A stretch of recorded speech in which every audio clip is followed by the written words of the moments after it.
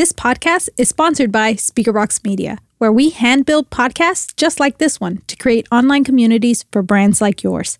If you'd like to learn more, head over to speakerboxmedia.com.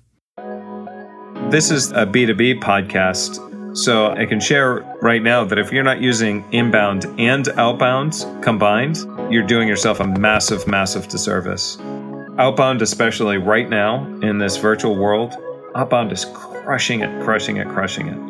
That's my 2 cents. Welcome to the B2B Growth Hacks Podcast, the show that helps entrepreneurs like you unlock opportunities for growth in business. I'm your host, Sarah Smith, and this is B2B Growth Hacks, a podcast powered by Speakerbox Media. Hey everyone, welcome back to B2B Growth Hacks. We are in our Innovate or Die series, and I've got a great guest on today. Today, I'm going to be speaking with Charles Gaudet. He's the CEO and founder at Predictable Profits and host of the Beyond Seven Figures podcast. Charles, welcome to the show. It's a pleasure to be here. Thank you for having me. Thanks so much for being here. Tell us a little bit about yourself, a little bit about what you do, and a little bit about Predictable Profits. Sure. Well, I guess to really understand me, we're going to have to go a little back to the beginning, to the grassroots. I've been an entrepreneur since the age of 4, never had a traditional quote-unquote real job. After graduating from college, I started a business nominated by Ernst & Young as being one of the nation's best seed stage companies. By 24, I created my first multi-million-dollar business. From that point, I continued to build and grow a number of different companies. Until 2010, somebody offered to pay me to help them grow theirs. That's when I started Predictable Profits. And since then, we've taken several companies over to the Inc. 5000 fastest growing companies list. And typically, we're working with clients who are asking themselves, what do we need to do to grow faster? Or some months are feast, some months are famine. How do we create more predictability or consistency in our revenue? Or the third one is, look, the company's far too dependent on me. What needs to happen to take the company to the next level? And we work with some of the brightest, most intelligent, hardest working entrepreneurs on the planet. Because of that, I guess I'm one of the luckiest guys in the world. I get to work with some really, really great, smart people, learn from them, hopefully as much as they learn from me. Love that. And we indeed are hoping to learn a little from you. I want to start by just diving into kind of your personal journey as a CEO and founder. You're not new to this, and surely you've got some challenges that have come along the way, and even maybe that you might still be dealing with today. Talk us through some of the challenges as a CEO and founder that you've experienced. Well, I think the most recent challenge that people can look at is 2020 and what happened, right? And I've been in this business for a long time, been an entrepreneur for a long time. 2020 was what's known as an inflection point. An inflection point means anything that happened before doing business, we have to reevaluate and look at to see how much of it still applies after that inflection point. In my lifetime, there's been 5. We had 1987, 2000, 2001, 2008, and then now. Those 5 different inflection points. And so when we look at challenges, those so happen to be one of the biggest macro challenges that we've been forced with. In 2020, we immediately had to stop and ask ourselves, okay, we're going to have to adjust. Do we change the message to meet the market? Do we change the market to meet the message? Or do we change both the market and the message? And the companies that were quick to say, okay, what do I have to do to adjust? How do I evolve in this market? Took advantage of it and boom, captured more market share where everybody else was struggling and they were doing the opposite. Instead of trying to figure out where's the opportunity right now, they're saying, okay, let's lay off people, let's cut our marketing budget, let's tighten our belts, and let's go sit in the corner and wait until things turn around. Didn't work out for a lot of people. So that was the biggest challenge. And of course, look, every single morning I wake up, there's one thing that I'm going to know, and that is that I'll be faced with another challenge. The difference, though, is that we can look at challenges and frame it in a number of different ways. We can look at challenges and we can say, this is a problem and problems are bad and I want to run away from my problems and so be it. Or you can look at problems and frame it differently and say, okay, what this problem is doing is highlighting an opportunity for us to improve, for us to make our processes better, for us to train better, for us to market better, for us to do whatever that is. And if you're in a company that's growing real fast and you're not having challenges presented to you every single day, the only thing that I could say is you're not working hard enough. Woo! That is it. That's it. That every day you are going to meet challenges. And no matter how hard you fight to keep things the same, if you're growing, you're actually committing to facing challenges every single day. So you learn to love challenges. And the challenge that I encountered recently that I wouldn't even have, well, I guess I could have anticipated given all the events, is I got COVID.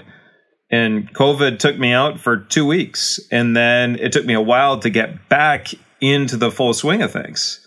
Fortunately, though, as a company, we did a dry run before that. And that dry run was I took off to Hawaii for a couple of weeks.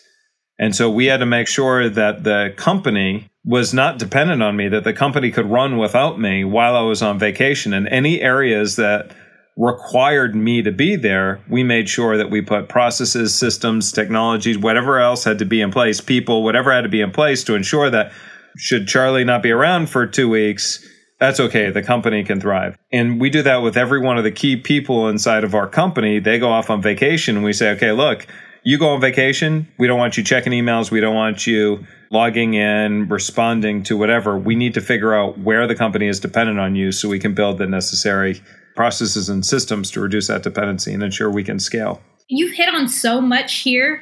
I've read about this first, exactly what you're talking about, taking out key people and filling key roles and trying to see what things happen. And at some point, you have to take that leap, knowing that there's going to be some things you didn't think about before.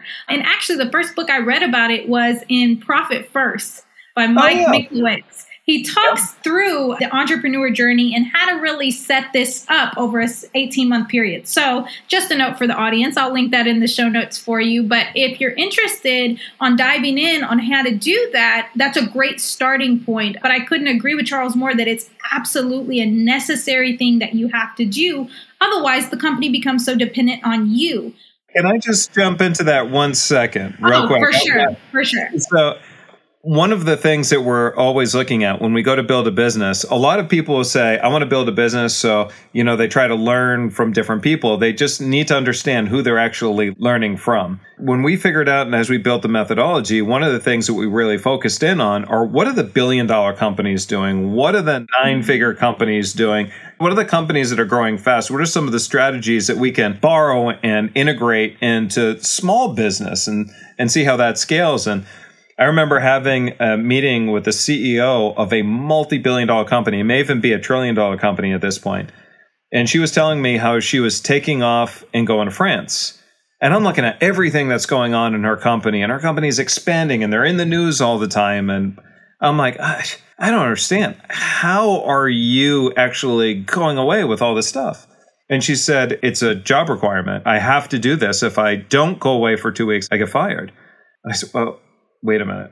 I'm not sure I understand. I mean, I just read the news about this and that, and you're building new headquarters, and I'm confused.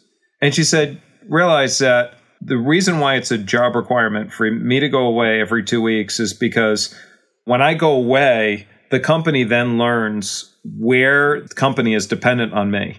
And they always have they have to build the systems, the processes, the team around making sure that the company is not dependent on me. And we do that with all of our leadership to make sure that the company can survive and scale. And I thought about that and I'm like, what a brilliant idea. Back in the day, as I was building my company, if I took off 2 weeks, my whole company would have just imploded. The idea of me going away for 2 weeks would have been absurd. I mean, I was the cook, the bottle washer, everything. But over time, it's like, all right, you know what? I'm going to try something. I'm going to just take Friday off. And actually, in the very beginning, it was not even I'm going to take Friday off. In the very beginning, it was I'm going to take this afternoon off. Yep. Just to see what would happen. And then it was I'm going to take Friday off.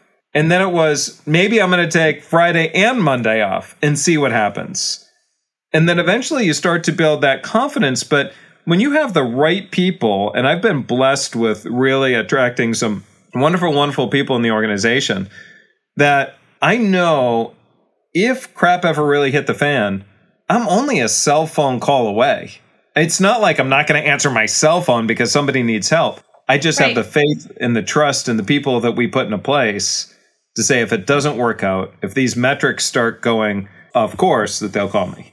Yeah. And to your point, it's empowering and preparing your people. They at some point are hoping to promote or go to higher levels in the company. And the only way they can do that is to learn and to be trusted to manage different areas of the business as they progress. So it's so invaluable. And in case you didn't hear that one, guys, that's the first one. Write it down. All right. What are you doing in your company to make sure that it's not dependent on people? And this is just one of the gems. Charles is going to break this down so much better for us as we continue to talk about the strategy behind and kind of the predictable profits method. But before we get there, Charles, how do you approach sustainability and strategy as a CEO, as a founder, when you're thinking about the business? How are you strategizing on your company to kind of see these blind spots that we run into, maybe like this one? That's a great question. Well, this one about the scalability element of things, that became abundant to me because, believe it or not, an employee was the one that called me out on it first. He, quote unquote, fired me and asked me to put faith in him to run the company while I was gone because he wanted the power. He wanted to prove himself. Yeah. And I had enough faith in him that I took him up on that word. And lo and behold, when I came back, the company was better off having me gone than actually in the seat every day. So it's amazing what can happen there. But in terms of growth, when we talk about sustainability, and I'm really, really happy, Sarah, that you brought up sustainability, because most people think of growth by just that growth. And it's about a grow at all costs type of mentality. Mm-hmm. And when you look at the actual data of the companies that are solely focused on growth, there was a study performed by the Kauffman Foundation, and they found that 66% of companies that get listed on the Inc. 5000 fastest growing companies list within 5 to 8 years or get disadvantageously sold, shrink in size, or go out of business. And the reason why that is because when you leverage momentum takes off, the business starts growing really, really fast. But at some point, it grows faster than the leader's ability to lead that company, to grow with it. And so then eventually the company starts to plateau. If the leadership still can't pull it up, momentum changes directions, it moves downwards, and it's kind of like catching a falling knife. You have to be really, really skilled to be able to turn a downward momentum company back into growth mode. And sustainability comes in multiple different forms, but metaphorically speaking, the way that I look at it is, let's say we're in a boat and we're on calm waters and we're moving at 30 miles an hour. At that point in time, everything seems great and seems awesome. But now as we start leaving the river and we're going into the ocean, we decide we're going to pick up speed, we're going to move faster, and the waves are going to get rougher. As those waves get rougher and as our business starts growing, as the boat starts moving faster, what happens is you begin to see different fractures in the hull because it's the first time the hull gets really, really tested. A CEO that's solely focused on growth is going to be doing nothing but keeping his eyes out in front of him and just plowing forward. A CEO that's focused on sustainable growth is going to be looking at different KPIs in the dashboard, is going to be looking to figure out where are the fractures in my hull. If you tend to a fracture, you can solve the issue quickly and continue to move forward. If you ignore them, those fractures turn into holes, and those holes take on water and eventually can sink the boat. And that's what we see with the Inc. 5000 fastest growing companies list is 66% of those. So it's about having not only the skills to be able to move to a higher level, it's about having that awareness and realize that what got you to where you were, which oftentimes we'll see companies maybe go to about 1 to 3 million. Predominantly, their strategies are based on largely action, meaning 1 calorie in, they get 1 calorie out. So a lot of hard work. There's very little systems or processes. Most of the business is brought to the table by word of mouth and referrals. So there's no scalable marketing and sales systems. That's where we really, really tend to see they get to about 1 to 3 million. They're really, really starting to plateau. And they're like, what needs to happen? And they're not realizing like some of the changes that need to happen. They're starting to take on water. They just don't realize where it is or how to fix it. And there's this transition that will take them from that growth to sustainable growth. And we have companies working with us that are 250 million and beyond. And And even still, they may be taking on water, but they're just not used to looking in the same areas in the business that they've been looking on before. So, sustainability is not just moving forward. It's also about those fractures in the boat. And if I may, and the thing is I get all ADD. You get me talking about this stuff, I get so excited. I hear you. That I can't shut up. But sustainability comes in multiple forms, right? It comes in the form of you want to have multiple scalable marketing and sales systems. You don't want all of that relying on just one thing. The other thing is that growth actually happens largely in 3 phases. You start with optimization, then you move to systemization, and then innovation. You don't just go from one strategy to another strategy to another to another. It's a very strategic approach. Okay, I'm done talking now. You can ask the next question. Where I was going. I mean, that's really where I was going is what is the approach? And I think you, especially as entrepreneurs and CEOs, we all kind of have that a little bit of attention deficit that we see a new strategy or we see an opening and we want to plow towards that because we think it's the answer. So can we dive into each one of those? Yeah. Optimization, systemization, and innovation. Let's start with optimizing your business. What does that look like? So at the very basic level, you want to look at, okay, what's working and what's not working. The only way to know what's working and what's not working is we need to put data behind it. We have to be able to get rid of all the guesswork and be very, very specific at whatever that KPI is. We have to look for something specific and measurable in order for us to decide what's working and what's not working. And then once you figure that out, it's like, okay, how do we do more of what's working and less of what's not working? And it's so funny because optimization for most people just doesn't sound sexy. They want really the strategy, right?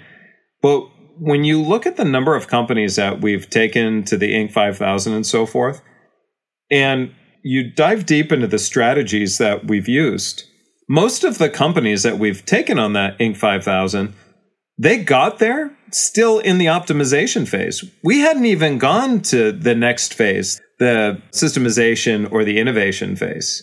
So optimization, it's like throwing rocket fuel on a fire. You can really, really, really do some amazing things when you know where to look to move the needle and then how to do it. Yeah, absolutely. Moving on to systemization, what does that look like? At the basic level, how are we approaching that, or how should we be approaching that? The first thing that I look at is return on time. So where am I spending the most amount of time in my business doing repetitive tasks? And then we'll start building a system around making sure that my time is more free. The same thing with where in the business is the company dependent on certain people. And so we ask them to build processes around that. You build a culture of building systems so that everybody knows that when they're doing something, they have to build a system and so forth. Now, as an entrepreneur, one of the problems that we often encounter is when we tell somebody to build systems, they're like, oh my gosh, I don't have enough time right now to go to the bathroom. I can't even imagine sitting there and creating all these systems. So you create one system in your business. And that one system is the system for creating systems. And then one of the things that I do personally is I will create a video. And as I go through something, I'll create a video. And I'll record it for my assistant, and I'll say, hey, here's what I'm doing, blah, blah, blah. I'll send it to my assistant and ask him to create a system around it. And then he creates a system around what I'm doing, and then creates the checklist. And then either he does the work or we're able to delegate the work. And then after that, it's just a matter of making sure that the system is being followed.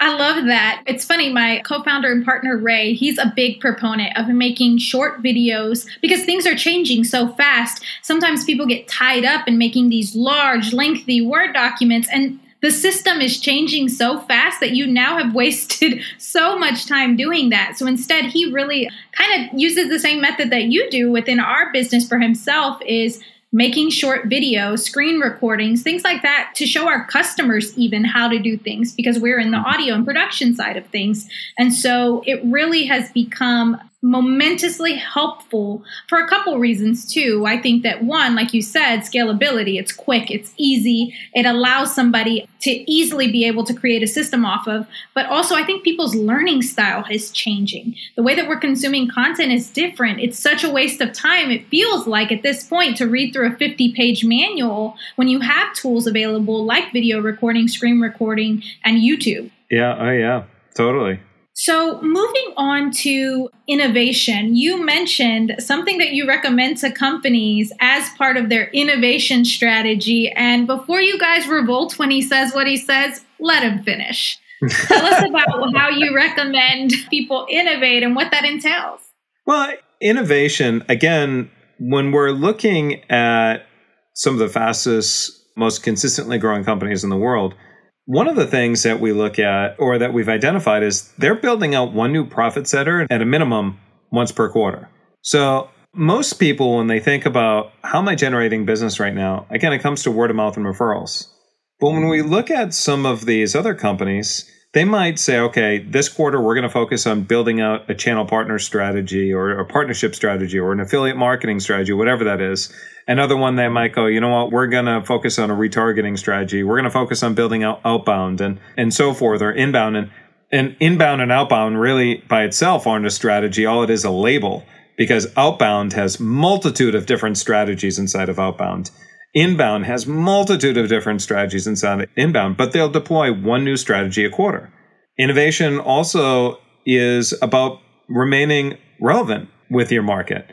One of the best companies in the world that a really, really wonderful job at this is Disney World. And every year, the theme changes. It might be the celebration for whatever. It could be the party of whatever. Whatever it is, they give people a reason why you have to go to Disney again next year, because next year is another celebration. And then the year after is another celebration. And so they're remaining relevant. And so we've done this with one particular client. He had a product that he had been running for a number of decades. Same product over and over and over and over again. Sales were starting to remain stale. And we said, you know what? Or starting to become stale. And we said, you know what? People have seen this product over and over again. Let's reshoot the videos that you have marketing this product. Let's relabel it. Let's put a fresh package on it. Let's do everything and see what happens. And just that one thing ended up adding several $1 million to his bottom line within just a few months. People are never really that interested in what's old with you. People keenly become aware of what's new with you. So that's another part of that innovation. So innovation is remaining relevant from a product side. Innovation is building multiple profit centers from a marketing and sales side. Yeah, I love that you've hit on really kind of breaking down the definition of innovation, because I think when people hear innovation, we automatically think technology. We automatically think everybody needs new computers, or everybody in the office needs an iPhone, or we need this new CRM or whatever. We always think, I think, about it in terms of technology versus really looking at innovation as an opportunity to grow or improve upon anything in your business. Right. So you've given us a couple of examples of how you've helped customers. Dive a little bit deeper for us into the predictable profits method. You really break it down into 3 things: build, scale, profit. It can't be that simple. Well, I guess at a high end, right, it could be that simple. There's a multitude of different ways that we approach businesses depending on what stage of business that they're in. One of the things that we talked about sustainable growth is really optimization, systemization, and innovation. But then also in my book, The Predictable Profits Playbook, one of the things that we talk about is the importance of positioning. It's the importance of promotion. It's the importance of the product. And at the very core of it, in addition to everything that we've already discussed in today's recording, one thing that very frequently is overlooked is price. And we talk to people all the time that are undercharging for their products and their services. Fundamentally, could be charging a heck of a lot more than they're doing. It's one of the scariest things for an entrepreneur to raise their prices. But the question that we really need to ask ourselves is what needs to happen in order for us to have the highest price product or the highest price service in the industry and still have people lining up to do business with us? The answer will tell us what we need to do for positioning, have stronger, more compelling positioning in our marketplace. It's going to help us understand from a marketing standpoint, how are we conveying value? Why are we different and unique and better than the competition? When we look at other companies like this, we look at like Apple. Apple released one of the most expensive smartphones that the world had ever seen in 2008, when people were losing their jobs and losing their homes and whatnot. And then all of a sudden they have people lining the streets, sleeping in tents for blocks and blocks down the road. They're not even reading the sales print. Nobody's asking for a deal. Apple's not going on sale, and they're willing to spend because it was all about the experience. When I bought my iPhone 11 several years ago, it released at 12 o'clock in the morning Pacific Standard Time or 3 a.m. Eastern Time. Now, 3 a.m., I'm typically deep into sleep, but my wife and I, we were so excited to get our hands on the iPhone 11, we set our alarm for 2:50 in the morning, made sure we were ready to place our order as soon as it went live, didn't read any of the features, any of the sales copy, went right to purchase, and so be it. But now let's look at our traditional marketer and salesperson today. They're so focused on what color button does it need to be, or the hue of the fonts or the images, or whatever. They're so focused on the little things because they're trying so desperately to get somebody to purchase. What about if they were like Apple? Can you imagine? Think about that for a minute. What would need to happen in order for you to compel your customer to set their alarm for 2:45 in the morning, to get out of bed and place an order having so much faith in who you are and what you do that they don't even read the sales copy, they just hand you their credit card and go for it? Woo! That one's got my brain reeling. That one right there has got my brain reeling. It's really an important question for people to ask because Apple's making their customers, or made their customers at the time, go out of their way. How many of us could actually say that our customers would be willing to go out of the way to do business with us, even if we are more expensive than the competition? What needs to happen to make that happen? So, food for thought. Absolutely. You know, someone who I look up to as a mentor actually had phrased this question to me this way. When we were talking through strategy, he said, how often does Apple have a sale? Never. Yeah, I can't remember the last time they did. Never. They don't. And it's to the point of what I never thought deep enough on it to get to what you just said right now, which is they don't have to.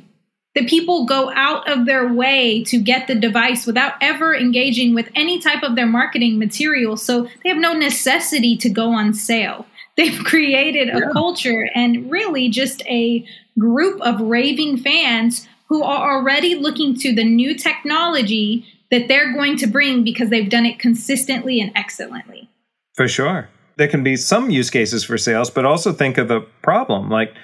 My wife, we've got 3 kids. My wife likes to buy all the clothes and stuff for the kids. And there are certain places that she likes to go. And originally she was like, I'm going to go here. All these clothes are on sale. That's awesome. So she comes back, bags and bags. Next time she sees the sale happen, she's like, comes back more clothes because the kids are growing and they outgrow their clothes and so forth. But then another time we see another sale.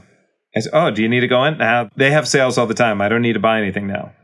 Like, interesting. Then my wife was talking about how the kids need some more, back to school clothes. I said, do you want me to take you there? And she's like, no, I'm going to wait until it goes on sale because it's not on sale. She's so used to them running sales all the time that she knows that if I just wait a week or two, they're going to end up going on sale, because if it goes on sale after I buy them, and I feel like I overpaid for this, and it's going to make me upset, and I'm going to get post-purchase dissonance.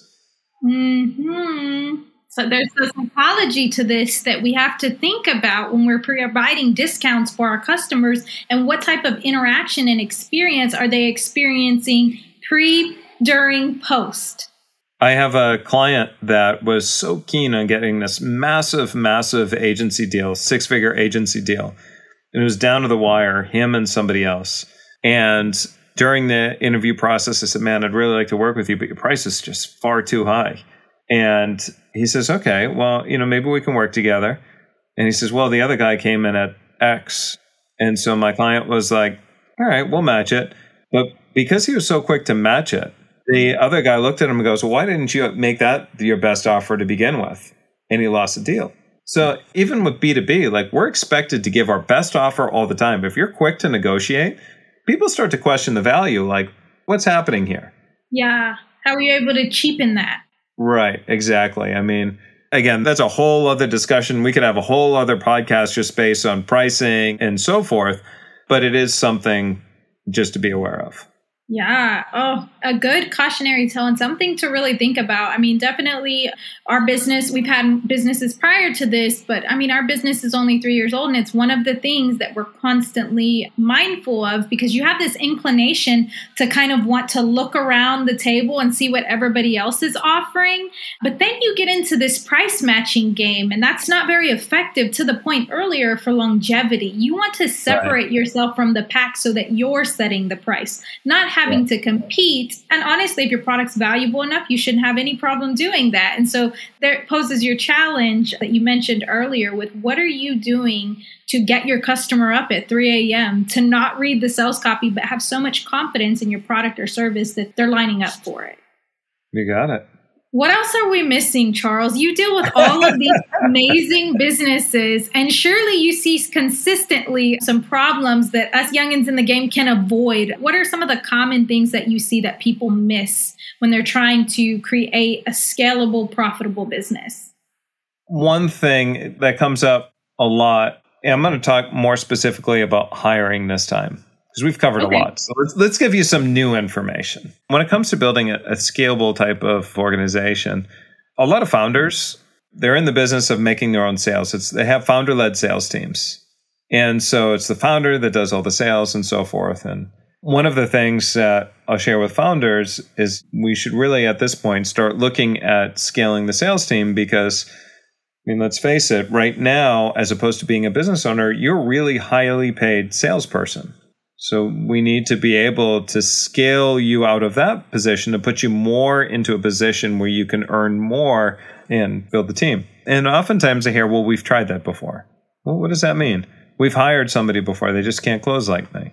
Okay, let's take a look at the process. And what we frequently see as the challenge is they try to hire somebody, but because they don't have a documented, proven sales playbook in place, they look at somebody's resume, they go, okay, they were in the industry for 10 years, they did really well at their last job, they made lots of money, so they can come into my business and they can do the same thing. Founders often forget is that it took them years to figure out how to sell their product, how to handle different objections and so forth. And so without the playbook, what's happening is it's like little kid soccer game. The coach of a little kid soccer game says, okay, come on the field and your goal or your objective is just to get the ball in the goal.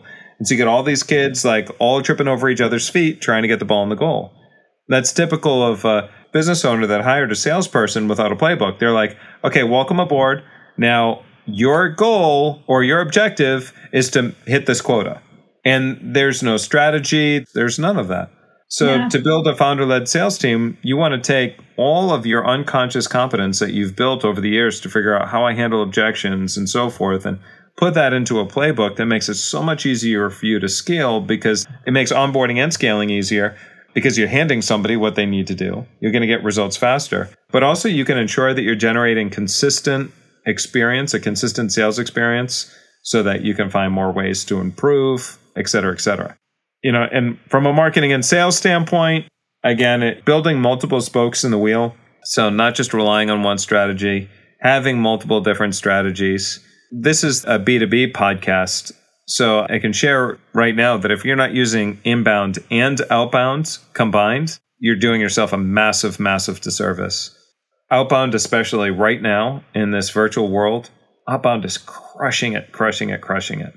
That's my 2 cents. That is more than 2 cents. That has given not only, I'm sure, the audience, but me so much to think about. I know that you and I could talk on this all day, and I want to be respectful of your time. So I just want to ask, concerning the topic of being innovative or phasing out or dying, what's one final thought that you could leave our audience with? Well, we talked about the importance of being relevant, right? So that kind of closes the loop from very early on in our conversation when we talked about inflection points. Some of the questions you can ask yourself when being relevant is, how do I have to change the message to meet the market? Or do I have to change the market to meet the existing message, or change both the message and the market? So it's just being aware and anticipating your client's needs. When you're so focused on understanding, okay, here's Sarah's result, and this is the result that Sarah's looking for, and what else can I do to deliver a greater advantage, a greater result and whatnot, you become so client obsessed that you begin to anticipate their needs to help them get to a better result. So relevancy is critical. Steve Jobs, he was awesome at that. Nobody knocked on his door and said, hey, yo, Steve, you need to create this little device that holds thousands of songs on it and then turn that into a cell phone. And then, nobody could have told him to create the iPad or the iPod. It was, for him, he was anticipating his client's needs in order to drive that result. So that's on the product side. On the marketing side, on the innovation component of it, start with understanding what's working right now, from what's currently bringing in leads and what's bringing in sales, and then begin to figure out ways that you can create more leverage from those areas. And that's how you can build out a new profit center and a new profit center and a new profit center. You're going to get much further, much faster, more efficiently than if you just decide you're going to chase the latest fad marketing gimmick, whatever it is that comes up. So that's what I would do. So good. Charles, after all of this amazing knowledge that you've given us, I know that people are going to want more. Where can people connect with you, and where can they learn more from you? Is there a resource that you have that people can really learn more about what Predictable Profits is doing and how you help your clients? Awesome. Well, I'd encourage people to go over to predictableprofits.com. Again, that's predictableprofits.com. And we have a daily coaching video that people can sign up for on the website that will give you deeper insight to a lot of the things that we covered today. There's my book, The Predictable Profits Playbook, which if people are looking to dive a little bit deeper, they can do that. And of course, follow us on our podcast at the Beyond Seven Figures podcast.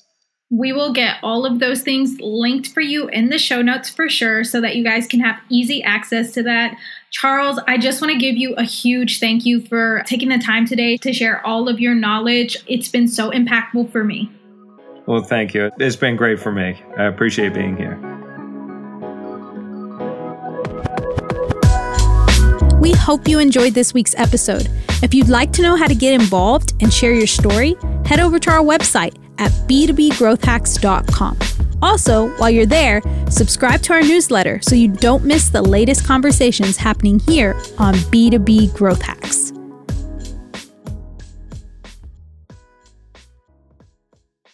This podcast is sponsored by SpeakerBox Media, where we hand-build podcasts just like this one to create online communities for brands like yours. If you'd like to learn more, head over to speakerboxmedia.com.